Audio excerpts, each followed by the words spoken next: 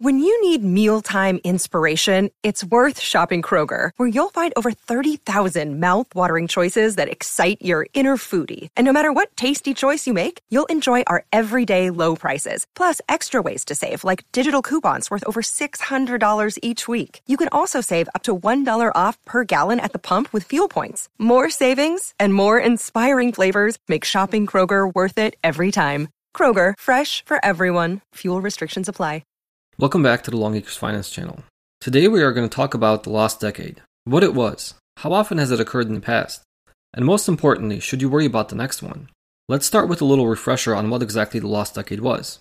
In the simplest way possible, the lost decade can be described as a period of 10 years during which your investment lost value.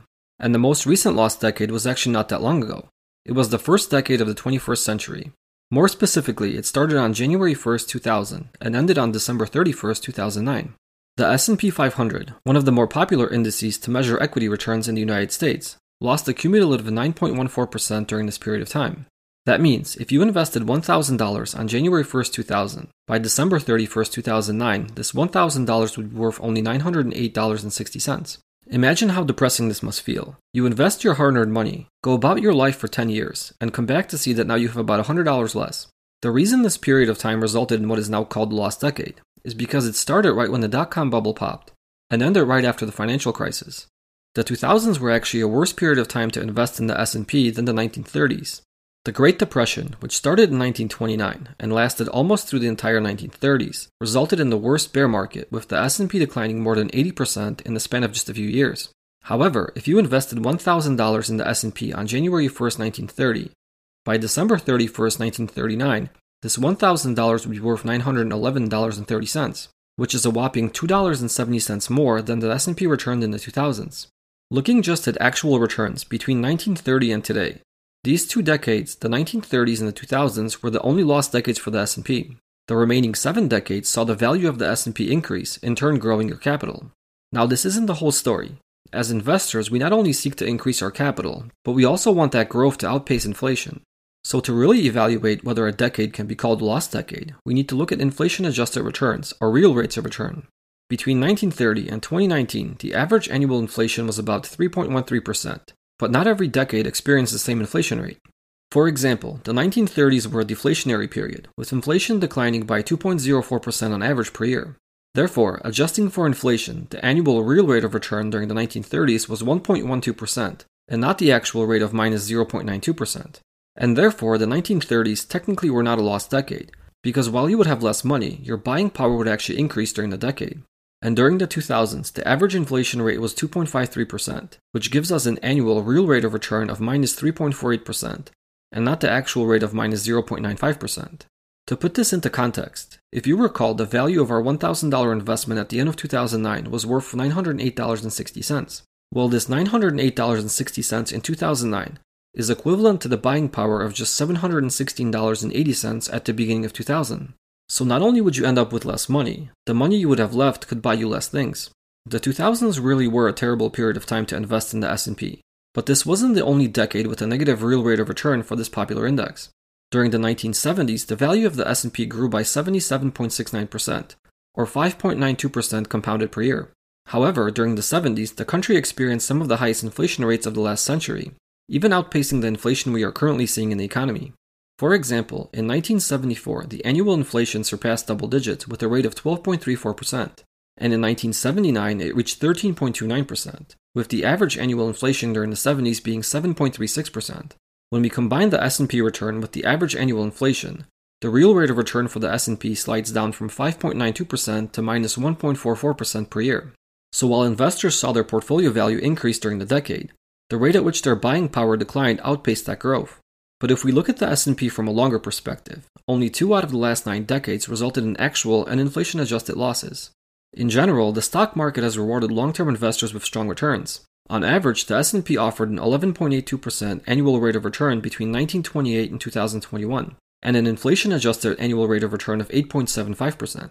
If you invested money in the S&P for any 20-year period since 1928, it was impossible for you to lose money, and your investment would always outpace inflation. If we look at just the 10-year periods, there were a total of 85 10-year rolling periods since 1928, and only 5 of them resulted in the S&P losing value. and 12 if we look at inflation-adjusted returns. The absolute worst 10-year period was between 1929 and 1938, with the S&P losing 1.67% on average per year.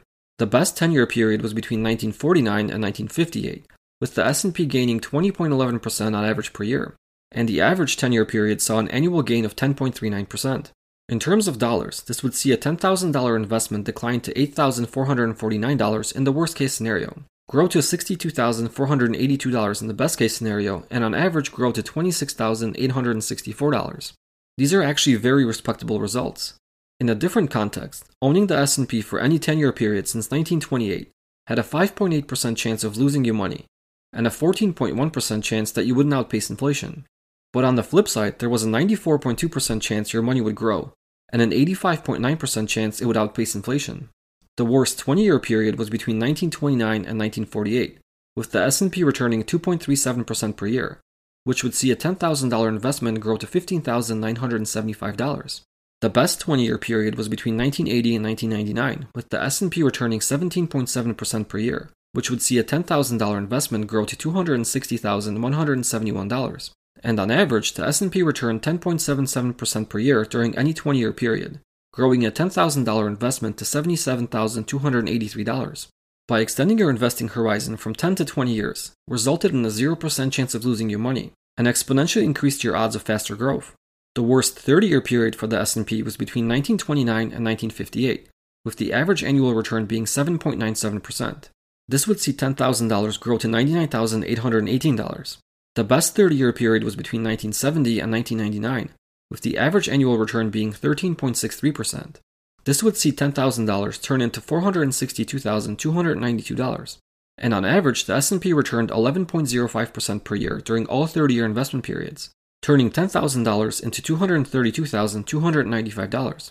You may have noticed that the average annual return has increased as we move out from the 10-year period that had an average return of 10.39% to a 20-year period that had an average return of 10.77%, and to a 30-year period with an average return of 11.05%. Additionally, while the average rate of return is increasing, the worst and best returns are converging towards the average. This pattern actually breaks when we move out to a 40-year holding period, as the average annual return drops to 10.87%, which is below the 11.05% average return for the 30-year periods.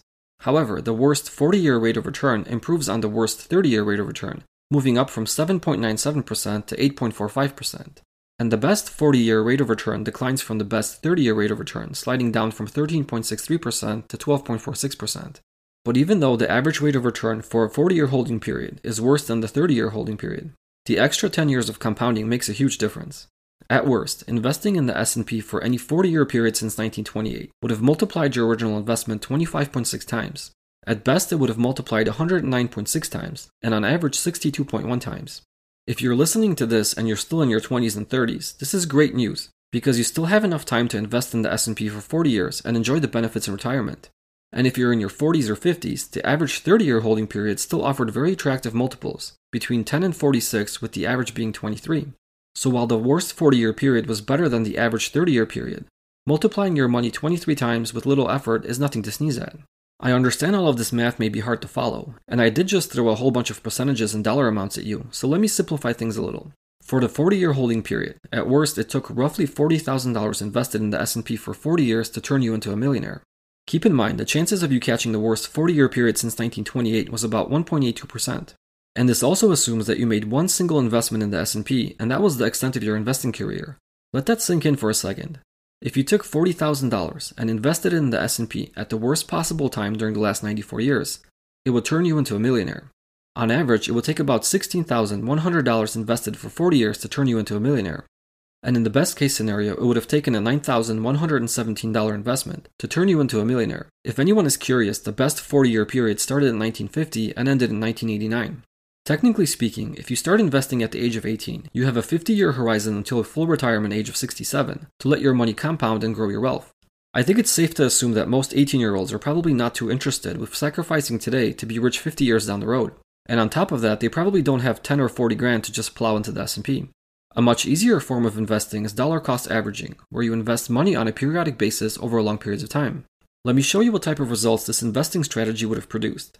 By investing $1,000 at the beginning of every year for a period of 10 to 50 years. Again, I'll show you the worst, best, and average outcomes since 1928. For the 10-year period, this would be a total investment of $10,000, equally split into $1,000 each year. The worst possible outcome would be a loss of about $1,800. The best outcome would result in a final value of about $33,000, with the average being about $19,000. So at worst, you could lose 18%. On average, you would nearly double your money, and best case scenario, you would more than triple your investment. For the 20-year period, the total investment would be $20,000, also equally split into $1,000 per year over a 20-year period. The worst possible outcome would leave you with about $31,000. The best case scenario would result in about $177,000, with the average being about $80,000. So at worst, you would see a return of about 55%. On average, you would quadruple your money, and the best case scenario would multiply your investment nearly 9 times. For the 30-year period, the total investment would be $30,000. The worst possible outcome would leave you with about $136,000. The best case scenario would result in about $562,000, with the average being about $251,000. So at worst, you would multiply your money about 4.5 times. At best, you would see an 18.7 multiple, and on average, you would multiply your investment about 8.3 times. For the 40-year period, the total investment would be $40,000. The worst possible outcome would leave you with about $423,000. The best outcome would give you about $1.245 million, and on average, you would have about $681,000. So worst case scenario, your money multiplies more than 10 times. On average, you would multiply your money 17 times, and the best case scenario would multiply your investment about 31 times. And finally, the 50-year period with a total investment of $50,000 for all of the 18-year-olds out there. The worst possible outcome would leave you with about $984,000. The best outcome would produce about $3.983 million, with the average being about $1.998 million. So at worst, you would nearly 20x your investment. On average, you would see a 40x multiple, and best case scenario, you would multiply your investment by nearly 80 times. To wrap this up, I don't know if the 2020s will be a lost decade or not. There are certainly many troubling events going on right now that could cause the market to tumble, and there may be other catalysts in the coming years we can't even foresee. One thing is for certain, more time in the market is the best way to win for the average investor.